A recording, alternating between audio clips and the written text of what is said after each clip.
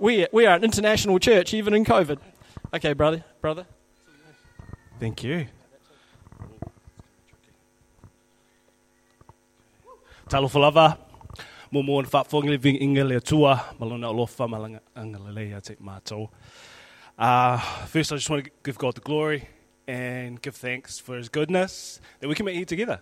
You know, like Lyndon said, we're in COVID. We're one of the lucky ones in the world. And I just want to honour, this is what Samoans do, when we address an audience, we honour the people who have helped us get here. So I want to, as much as she'll dislike it, honour my wife. I'm not going to say too much about her. She's awesome, Natalie. She's sitting down in the back corner. And I've got 2 kids, Reuben, he's 13, and Gianna, she's 11. They're down the back. That's where we kind of hang out, so no one can see us. But yeah, my wife's a teacher. She's a high school teacher, and she started this year at the youth prison. So she's doing a great job there. I knew she would because she's been married to me for 18 years, and basically that's how I've prepared her for that role. I was like, you know, babe, I'm going to annoy you so much, you're going to be used to this, and you're going to be good. Give you strategies how to deal with difficult people. Yes, where am I? Okay, also got extended family here. Matt and Jenny, guys, some of you know them, and Nat's sister Michelle and her husband Dan are here as well. I want to acknowledge them, and as well as the leadership team here. Thank you so much for welcoming us in, Hannah and Dre and the elders. Also want to honour the older generation here too. You know, God is a God of generations, right? He is known as the God of Abraham, Isaac, and Jacob. You know, generations. So thank you. As this church has grown, you have not moved away. You know, thank you for staying, even though the louder ones have come in, because we need you. We need your experience. We need your wisdom. I'm looking over here because that's where they normally sit, the cool people. One day I want to sit here, but I know there's some down there as well. Sweet. And I love this place because it's multicultural as well. I've learnt so much about the South African culture. Dre says, learn from your mistakes and other people's mistakes. So I'm going to share. I turned up to my first braai with some sausages. They weren't the circle twirly whirly ones. They were beef flavoured. And I turned up to the host. I'm not going to name names. He's a dear friend. We've forgiven each other and we've got over this now. And he said, oh yeah, that's where the meat goes over there. And I went to take it over and I opened up what was the meat thing, and it was the bin. And he goes, no, we don't even feed that to our animals, that kind of beef flavoured stuff. But yeah, I love it. Love learning about the braai. I know now, so now you know. So don't make that mistake. It's my love for you. And today I'm going to talk about a subject that's very dear to me. Does that work? Yeah. Forgiveness. And it's one that's, constant. You start with your journey with God, you learn about forgiveness. And you kind of like, I'm good, God, I'm good on my own, doing my thing, and you forget about it. And that's me. So I'm going to share about that, but before I do that, I'm going to pray. Thank you, God, for this people, your people. I just really pray that this morning as I speak, hopefully your words, that your word would seep deep down into our hearts, and that your work would be done, that your forgiveness would touch our hearts, Lord, and even as I'm speaking, Lord, that you would bring to mind people in each of our lives that require our forgiveness, that need our forgiveness. I pray in Jesus' name. Amen. Okay. I don't know about you, but I love a good renovation TV program. It's kind of funny that we're talking about, building this morning, It's one of my favourites. The Block, it's where a group of 4 kind of couples get together. It's a bit of madness, but they turn an old building, they renovate it, and they turn it into a new building. Another one is this guy, George Clarkson, one of my favourites. He interviews and goes and watch people who are renovating interesting kind of buildings, like this caravan. You can see that the sink and all the plumbing's put in, and someone's living in there. And sometimes they're tree houses, and sometimes they're boats. Yeah. But my favourite part is the before and after kind of photos. You can see what these people have done here. A bit of painting. Looks like they put doors on that left-hand side so all the light can flood in. Here's another one. Fresh paint. Hides a multitude of old paint. And here we go as well. Kind of get the idea. So we purchased our first home in 2009 in a place called Te Puke. We've lived all over the place. And place we bought our first home, Te Puke.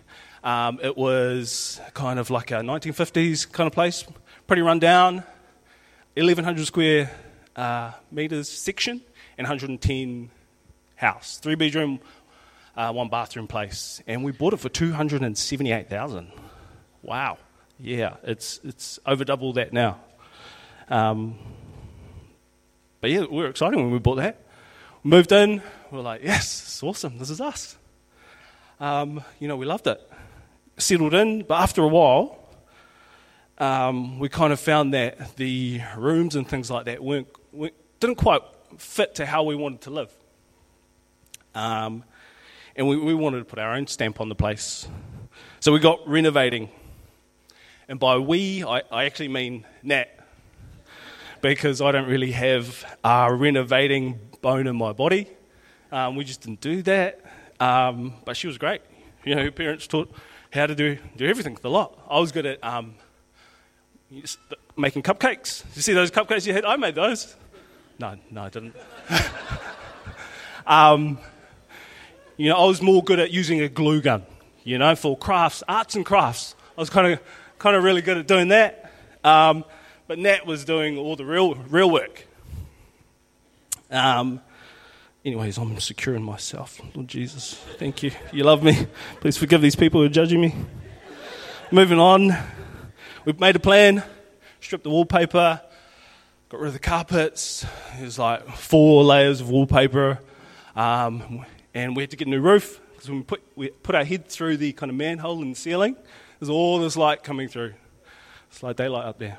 And we put a new deck in, because the old deck was kind of not permitted and not safe. Here's a picture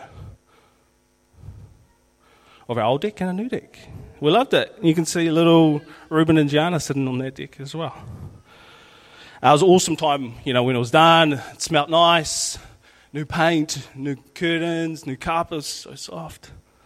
But the process to get there, it's actually really painful. There's a lot of sanding. Put some more paint on, you sand again. Oh, I hate painting now. But if I have to do that for the church building, I will lay down my life. Cupcakes, yes. Anyways, the process was, it was hard. And it's very, very similar to when God moves into our lives. When we accept Jesus as Lord and Saviour, He moves in, literally moves in. And it's awesome, it's great. We become this new creation, and we can hear God's voice. So early on in that process, in salvation, oh God, you're so close to me. Thank you for saving me. And that burden is kind of gone. But after a while, things started to get a bit different. Things kind of get a bit confusing. These scriptures start coming to mind. First is last, last is first. It's like, oh, what? I was kind of used to just getting my stuff first. You're saying that I have to do some other things? Where am I? Yeah, and it's all a bit confusing, and the more I learn and grow in God, the kind of less I feel I know about Him. And the things I used to do in my old life start fading away. And all of a sudden, I'm prone to righteousness, not prone to sin. Because God's changed me and I'm a new person. And I start thinking, what's happening? God's moved in. He's checking the foundations. He's checking what the walls are made of. He's checking the roof, the insulation, and he's wanting to find out whether this place, this house, can handle the amount of blessing he wants to pour out on it. Because we've all seen people who have reached kind of sudden fame and fortune. And they've ended up in self-destruction because they couldn't handle that sudden, we've all seen kind of lottery winners, right? Most of them, not all of them, a lot of them end up in that same place. They haven't been grown into blessing, into wealth. God doesn't want that to happen for us. He wants us to handle that pressure. And he wants to put his own stamp on the house. So he enjoys living in it. When God moves in, he starts imagining and forming a plan of what's possible. And then he puts the renovation plan into action. I used to think that when God comes into my life, he'll just make things easier. I think it'll be sweet sailing from here. I've accidentally kind of treated God as like a all-you-can-eat kind of buffet table. I'll rock up and I'll be like, yeah, I'll take that. Bit of meat there, bit of steak, bit of chicken. In case anyone's watching, I'll put a piece of greens salad. And it's like that with God, I will receive, Lord as Saviour. Thank you, Jesus. I am getting into heaven. But the Lord of my life part, maybe I'll take a little bit for now. So if anything, things get really messy. They can get painful, kind of like my home renovation. And while the before and afters are great, God's really into the transformation process. He loves it. And he's doing that in our lives. It's a work that's starting from the inside out. We look like him on the outside. We've been created in his image, and he's come to create us like him on the inside. Jesus wants lordship over my whole life. He wants lordship over all the rooms. The good rooms, the fun times, our family, friends, our hobbies. What's this next one? Time, gaming. We've got gamers in here. Yeah, yep. Don't have to nod your head. It's all right. I know who you are. Finances. He wants to be Lord over our finances. There could be hidden rooms in our lives. Blind spots that we've never seen before. He wants to reveal these things to us. And maybe this hallway leads to rooms of hurt and pain you've experienced. Betrayal, fear, sickness, disappointment, sin.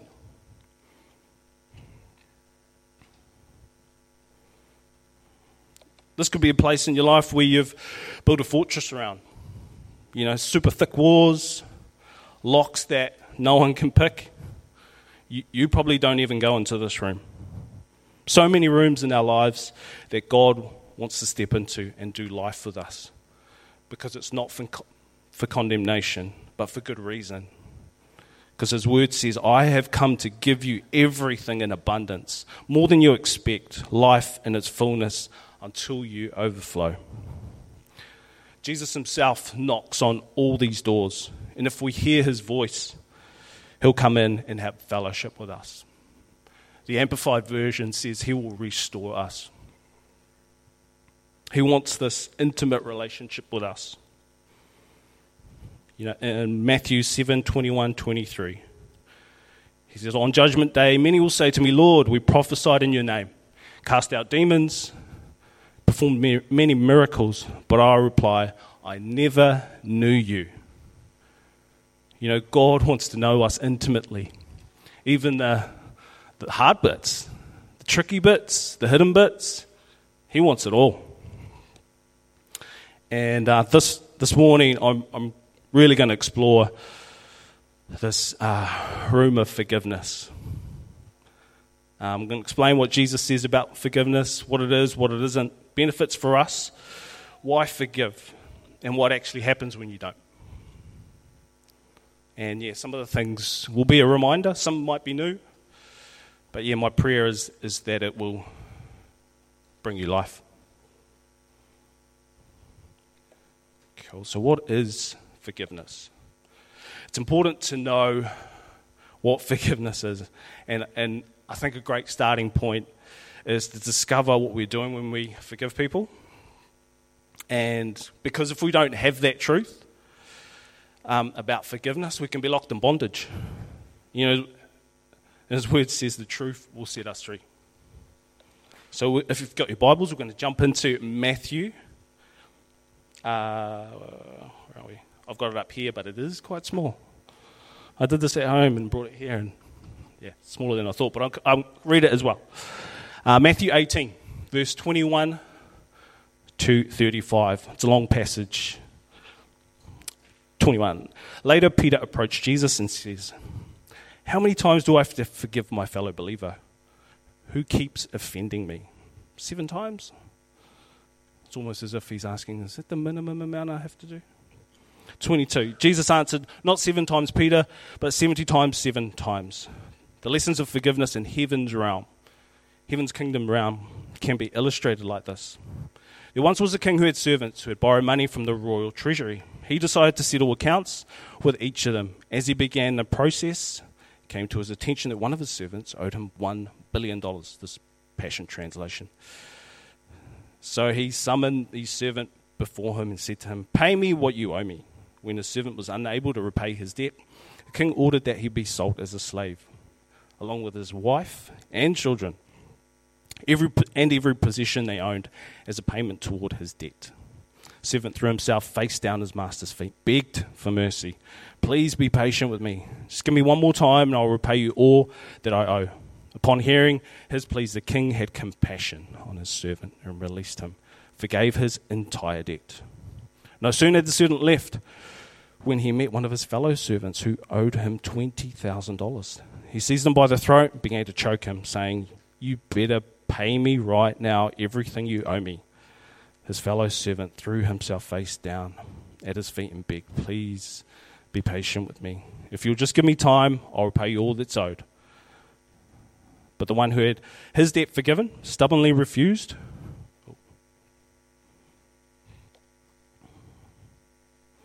To forgive what was owed him. He had his fellow servant thrown into prison and demanded he remain there until he repaid the debt in full. When his associates saw what was going on, they were outraged. Went to the king, told him the whole story. The king said to him, 'You scoundrel, is this the way you respond to my mercy? Because you begged me, I forgave you the massive debt that you owed me. Why didn't you show the same mercy to your fellow servant that I showed to you?' In a fury of anger, the king turned him over to the prison guards to be tortured until his debt was repaid. In the same way, my heavenly Father will deal with any of you if you do not release forgiveness from your heart towards your fellow believer." Okay, so firstly, we see that even before Jesus starts teaching on forgiveness, we have Peter coming to him on the down low in private, asking him, "How many times do I have to forgive my fellow believer?" Just pause right there. This is a huge key right here. Peter is asking Jesus, and it's super simple. We might even miss it. This is where forgiveness begins. It's by acknowledging that an offence has actually been committed. Sounds super simple, but the recognition of that offence could be the thing that tips you over to actually forgive someone. Because sometimes it can seem like it's like a character flaw. Like, oh, do I feel that way? But the truth is, you don't have to feel guilty for being human. That's the cool thing about Peter, right? He's always asking those questions that we're thinking. We're thinking them and too afraid to ask. That's what I like about Peter. In verse 21, we see that Peter is acknowledging he's been offended. Not only that, he's been offended by a fellow believer. Personally, I think it's John. John's the guy who talks himself up, the one who Jesus loves. The one who Jesus loves is a faster runner than that other disciple. Made it to the tomb quicker. Anyways.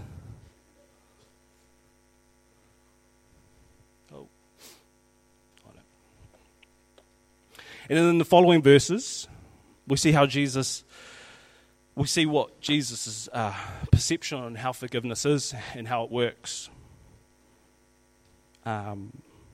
In this story, it's basically a debt that's unrepayable. I don't know about you, but I don't have $1 billion. And in Matthew 6, verse 12, as he's teaching his disciples how to pray, he teaches them to pray, "Forgive us our debts as we also have forgiven our debtors." My line of work as a mortgage broker, as a lender, I have to understand how debt works. Whether people can afford to repay it back with their income, or if they have to sell their property for whatever reason, that they've put enough deposit in, so when they do sell, they can repay the debt. A debt is something owed to us. Every wrong produces an indebtedness that we feel. Have you ever heard the phrase, "You owe me an apology"? If I've offended you, then I've created a debt that I'm obligated to pay. And you probably want to make sure that I'm penalized appropriately, the punishment fitting the crime. And you probably hope to receive some sort of satisfaction when I'm punished. However, but for you to forgive me, you not also have to release that obligation, but any satisfaction that you think you'll gain from me being punished. Forgiveness means you must release what you are owed and not give your offenders what they deserve. Forgiveness acknowledges the debt, but you are choosing, it's a choice, to cancel it.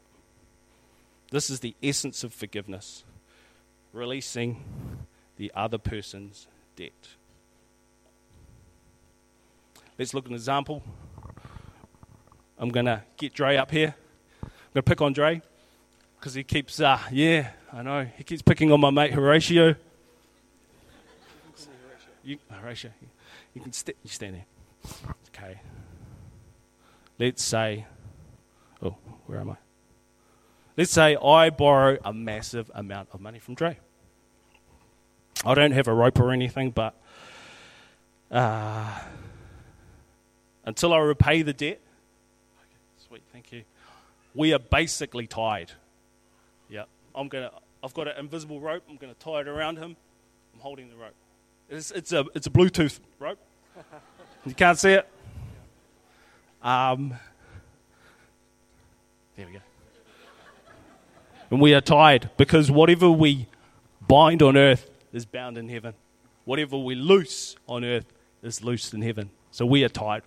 There is a contract. It can be formal or it can be written. We can write something else, make it legal. But either way, there's a contract there. And it's not released. It's not released until he pays me everything. Thanks, Dre. You've paid it. But what if the debt is so huge I can't repay it? What if it's a priceless item and I lose it? I can't pay that back ever. You might be holding on to debt caused by an offence, hoping that one day you'd collect and gain some sort of satisfaction. Unfortunately, that is deception. And the root of deception, you don't know what's happening. And you'll never get enough satisfaction back to ever pay that back. Joyce Meyer says, unforgiveness is like drinking poison and thinking the other person is going to die. The only way for you to be free is to release the debt. And in releasing the debt, you are releasing your tie to the debtor, and the result is freedom. Got this guy here.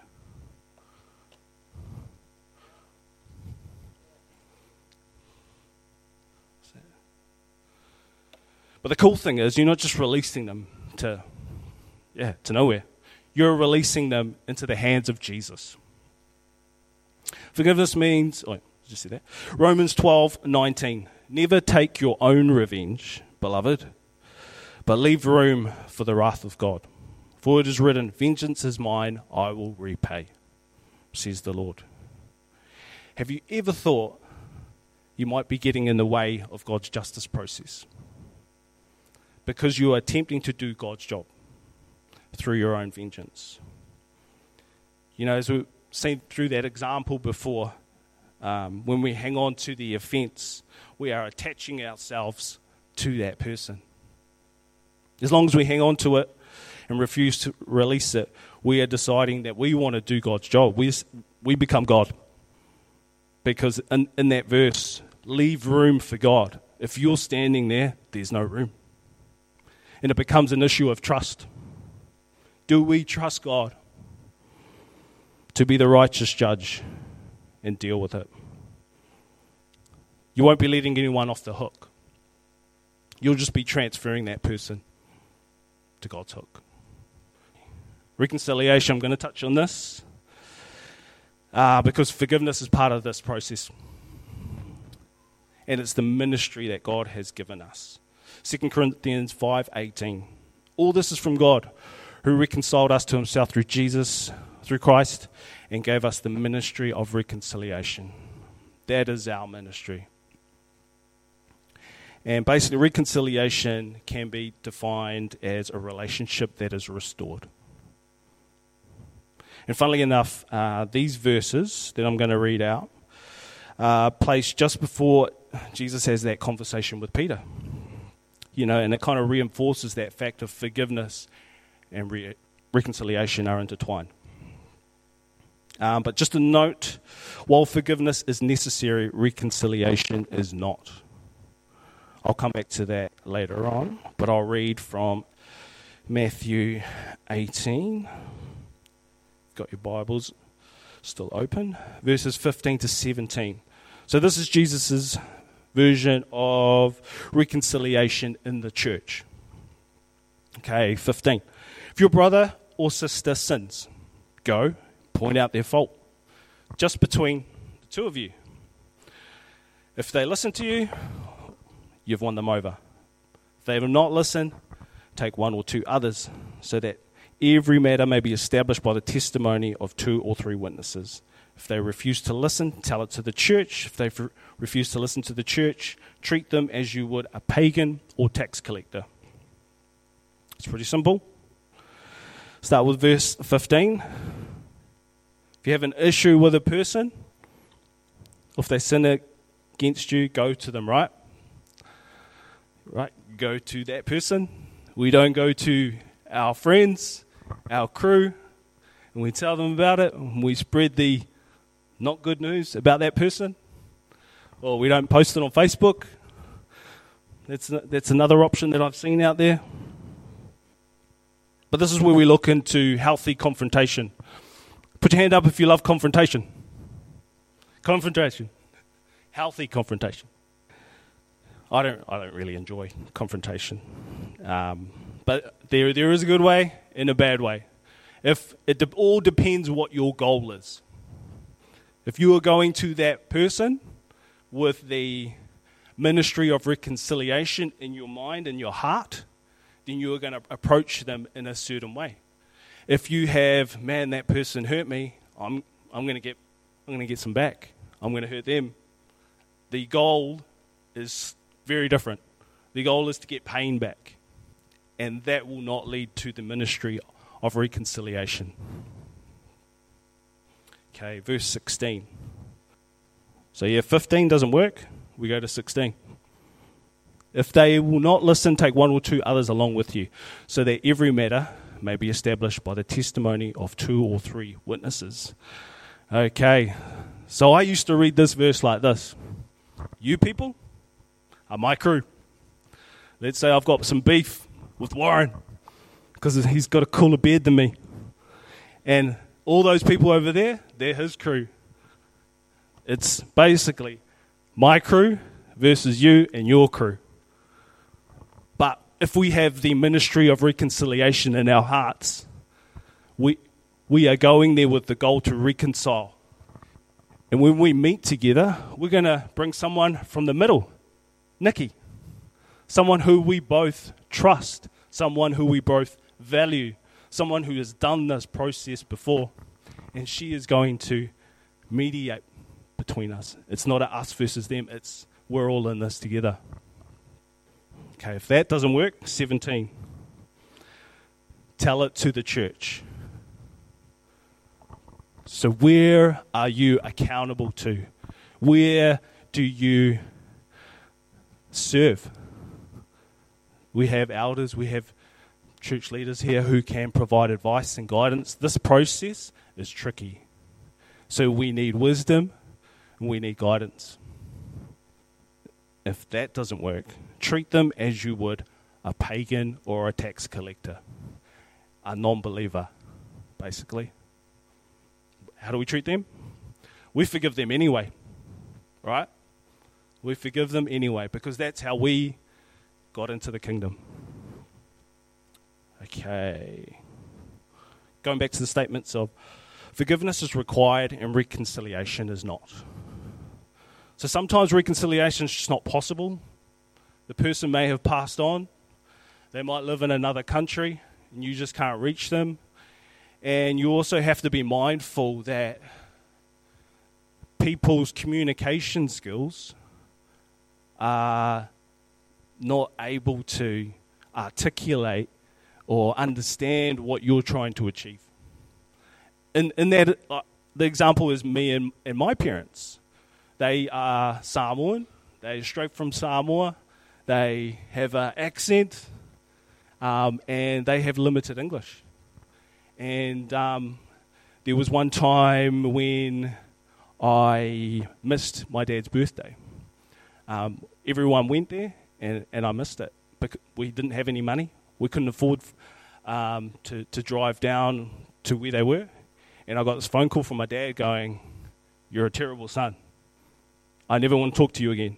You are not my son." And I was like, it was early in the morning. I was like, hey, whoa, what's going on? Hey, Dad. What? And that's all he said to me. And I said, "Hey, Dad, you know what? I love you. It's okay. I love you. Don't worry. Doesn't matter what you say. I'll always love you."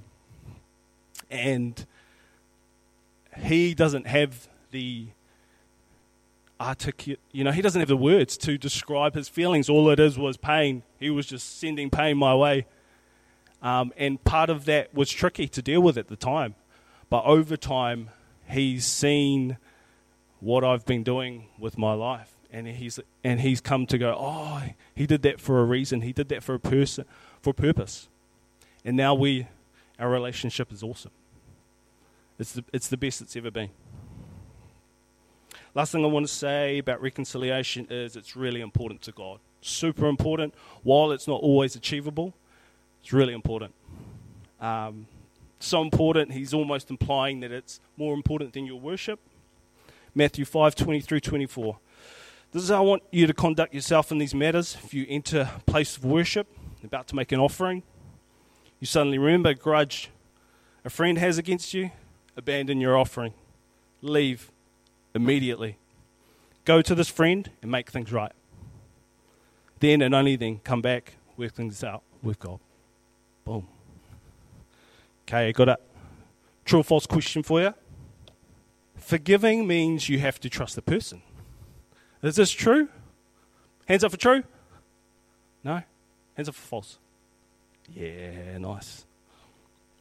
Because trust is the foundation of every relationship, right? When trust is broken, proper boundaries need to be put in place to ensure you're not hurt again. Forgiveness, once again, is required, but trust is earned. For example, if I were walking home from work, decide to take a shortcut through an alleyway, I get mugged and beaten up down that alleyway. The next day, walking home, am I going to go down that alleyway again? No, I'd be silly to. However, in saying that, if you want a relationship with that person, say it a friend, spouse, family, you do need to provide opportunities to allow trust to be earned back. And gradually those boundaries can be brought down again where you are close again. Okay, I'm just going to read out some things that forgiveness is not, to bust any myths out there. Forgiveness doesn't remove or delete the offence from our lives. Forgiveness doesn't mean that you go into denial, forget this ever happened. It is not wiping this event from your life, glossing over the wrongs others did. Forgiveness will not erase your memory clean. Forgiveness doesn't declare that what the offenders did is now okay.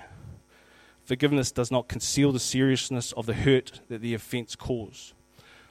But what forgiveness does do is it removes the power of that memory over your life. Okay, almost finished. I'm just going to tell you my story of forgiveness. When I was about 6 or 7 years old, I was sexually abused. And if we go back to that room analogy, it was a room of hurt, pain. It was basically that vault that you saw, but on the outside it had been plastered over really badly. I had erased it from my memory. And it wasn't until about when I was 20 that God started to knock on the door. And it wasn't until I was about 24 that God really intervened, and he encountered, and he came, and he healed in his power. Nat and I were away, just away from the kids for a bit. And I'd woken up, got to make some breakfast, turned the TV on. There's this guy preaching. He was preaching about forgiveness. And he had this kind of analogy about how they catch monkeys or something in Thailand. They put this peanut down the bottom of this. At the top, the jar was thin, and down the bottom it was a bit bigger. So they had to put their hand in like that, and when their hand got to the nut, they went like that, and so it made their hand bigger, so they couldn't pull it out. And he had this analogy of, hey, whatever you hold on to, it might be real tiny, but you could lose your life over it. To let it go. I was like, whoa, that's a cool message. Pity it doesn't apply to me. I was thinking this. The moment I thought it, I remembered a dream I had the night before. And it was a dream of my abuser coming to me, begging me for forgiveness. I was like, whoa, what's happened? What's going on there? And leading up to this weekend, I had seen my abuser on TV. They'd won this award. And I was like, in my heart, every time that thing came on TV, I'd just flick the channel. Just thought nothing of it. But in my heart, I said, I know what that person's done. They don't deserve that. And the bitterness was building. It was growing. And I didn't know it was happening. And so Nat's around. I was like, oh, Nat, this happened, and then this happened. I think God's speaking. Yeah. She's like, yes, he is. Yeah. What should we do? She's like, let's pray. So we pray. And I just said, hey, God, thank you for speaking. You're always speaking. In Jesus' name, I forgive this person. And I believe it. I confess it with my mouth, and I believe it with my heart. And then all of a sudden, I feel this weight come over me. And I'm on the floor, just weeping like I've never cried before. Never cried like this. It was wailing. And I could feel his love come in waves, powerful waves. And he was just pouring his love out on me. And then I heard his voice, and he said, I love you, I love you, I love you. And I could feel him. And then I heard his voice again, I love you, I love you, I love you. And when that finished, I was in the room. I was in a vision, and I was in the room where this happened to me. And God was there. And I said to him, where were you when this happened to me? And he said, Willie, I was there the whole time. And I said, it hurt. It hurt me. And he goes, it hurt me too. This is how I felt. And he reached across his chest and kind of, it was like he pulled down armor or something, or his chest, and he revealed his heart. And his heart was in so much pain for me. And I was like, whoa, put that back. I can't handle that. And then I heard his voice again. He said, I love you, I love you, I love you. And then I got up off the floor, and I felt healed. I felt light. I felt his goodness. I understood that he loved me. And that encounter started the process of transforming me into the person you see today. You know, prior to that, I could not communicate. You know, my in-laws met me prior to this moment, and they were worried for their daughter. I would have been too. But that moment for me, meeting God, hearing his voice, it's like a well now that I go back to every time I feel down or whatever, and I draw from it, and it refreshes and restores my soul. Okay, I'm going to finish up now. Could have the worship team up, play some sweet music in the background. I'm going to finish on this verse, John 20, 22 to 23. These are Jesus' words after his death and resurrection. He's starting to appear to his disciples. And with that, he breathed on them and said, receive the Holy Spirit. If you forgive anyone's sins, their sins are forgiven. If you do not forgive them, they are not forgiven. And right here we have a throwback to the beginning of creation, where God first breathed into the nostrils of man, and he gave us life. Although in this case, Jesus is basically saying here, I'm breathing on you, and this is how we do life now. If you forgive anyone, they're forgiven. If you don't, they're not.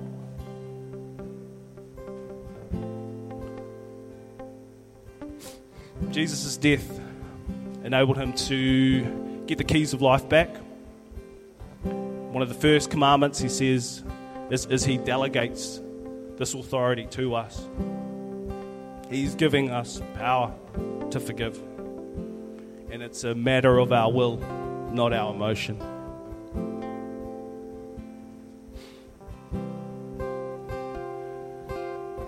You know, I love what God does, you know. And that encounter with him just is kind of enabled me to imagine, you know, a planet where all wrongs have been forgiven, and we release God to do his justice.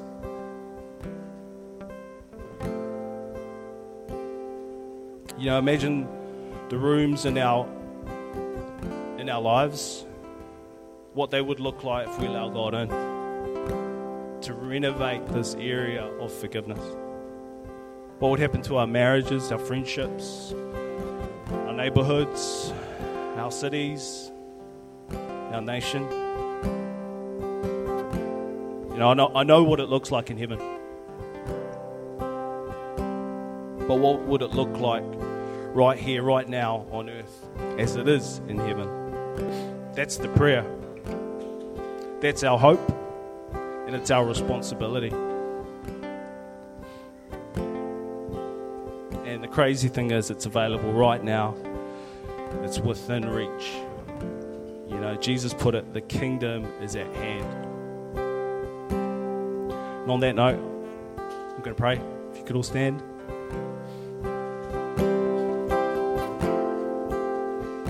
Thank you, God, for your goodness. Thank you for your mercy. Thank you that you died for us and released your forgiveness over us, over the planet, over our hearts and minds. Lord, I pray that you would move in us this morning and begin some processes of some journeys of forgiveness, Lord. And I pray that throughout this week you would continue to speak to us all. In Jesus' name, I'm going to hand over to Linda.